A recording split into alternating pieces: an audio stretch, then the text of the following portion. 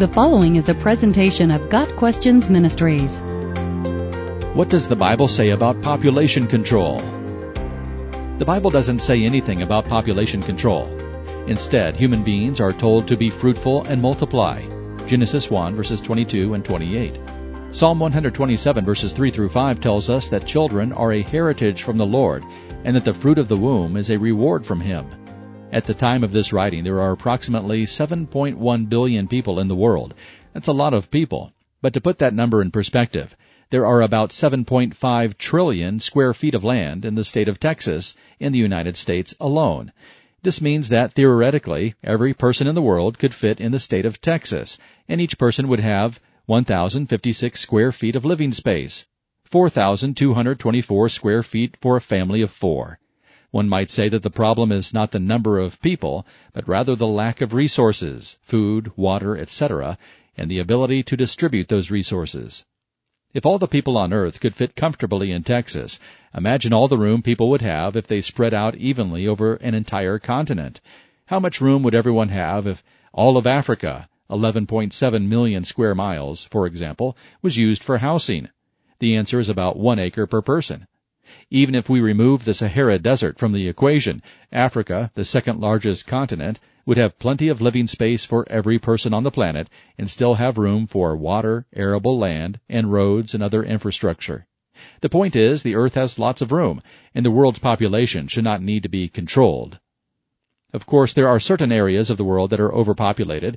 That is to say, certain metropolitan areas contain an unhealthy concentration of a region's population. People continue to migrate in large numbers into urban centers that are ill-equipped to handle the influx. The poverty, disease, and crime that overcrowding engenders are tragic to behold. There are no easy answers to the problem of urban overcrowding, but there is nothing wrong with programs to build more housing, increase the labor force, and provide education and birth control. Unfortunately, those who advocate population control often support ungodly methods of control, such as abortion, euthanasia, and forced sterilization. Schemes such as forced abortion directly conflict with the Bible's teaching that human life is sacred. Many promoters of population control advance policies that presuppose the problem is too many humans, while the real problem is ignored. The root problem is neither population size nor resource availability. The problem is sin. Selfish, sinful, and power-hungry people have misused God's creation. God intended that man have dominion over the rest of creation.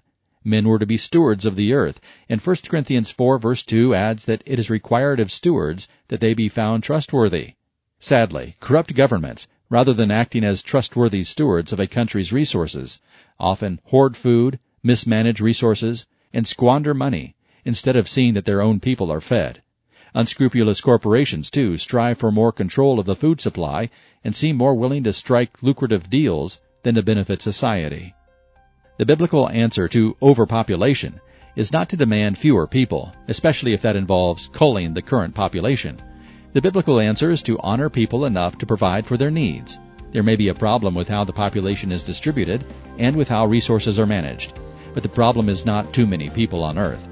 Greed, lust for power, and foolishness lead to the mishandling of resources, and millions of people suffer as a result. Got Questions Ministry seeks to glorify the Lord Jesus Christ by providing biblical answers to today's questions.